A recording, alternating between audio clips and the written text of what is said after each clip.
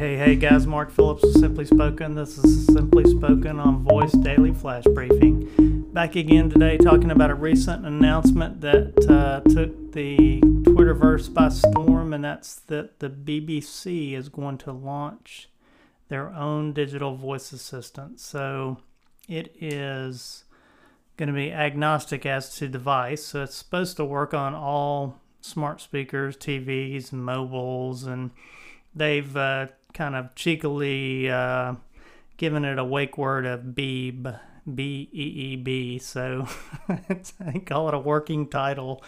But it's kind of interesting in that people are sort of like, hey, what's the BBC thinking? They've done a lot of work in voice. They have a huge team in voice, and why are they not using, Amazon or Google, or that's where they've historically done their work? And I think probably they're trying to keep some of their kind of content exposed to their listeners, and I think it's an interesting development. I don't think it's going to be as big a brouhaha as some people think. I think it's going to be basically a voice app that's kind of targeted to the BBC, and it improves the experience of the listeners on that media property. So it makes total sense to me. We'll see how that pans out, but it's an interesting development in the voice universe.